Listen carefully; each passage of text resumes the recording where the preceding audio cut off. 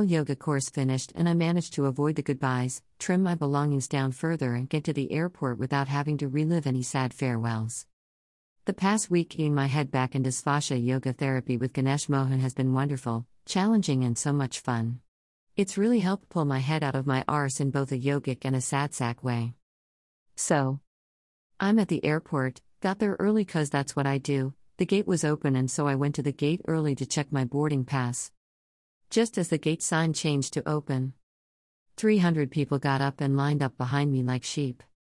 The cranky little Australian woman behind the counter looked at the line and snapped at me, "We aren't boarding yet, why are you lining up?" I just shrugged and asked if my seat was an aisle seat. If it wasn't, could I change it please? She frowned at me and checked the pass. Yep, she growled and then walked away. Okay, I said, looking at the number 2 person in line. She raised her eyebrows and shook her head.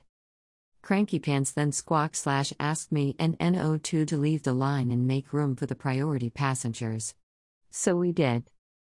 Only 6 people boarded, then she looked right at me and called all remaining passengers. Straya. Oh, and the seat wasn't an aisle seat. It was dead center between 2 of the largest people I have ever seen. This is going to be a long flight.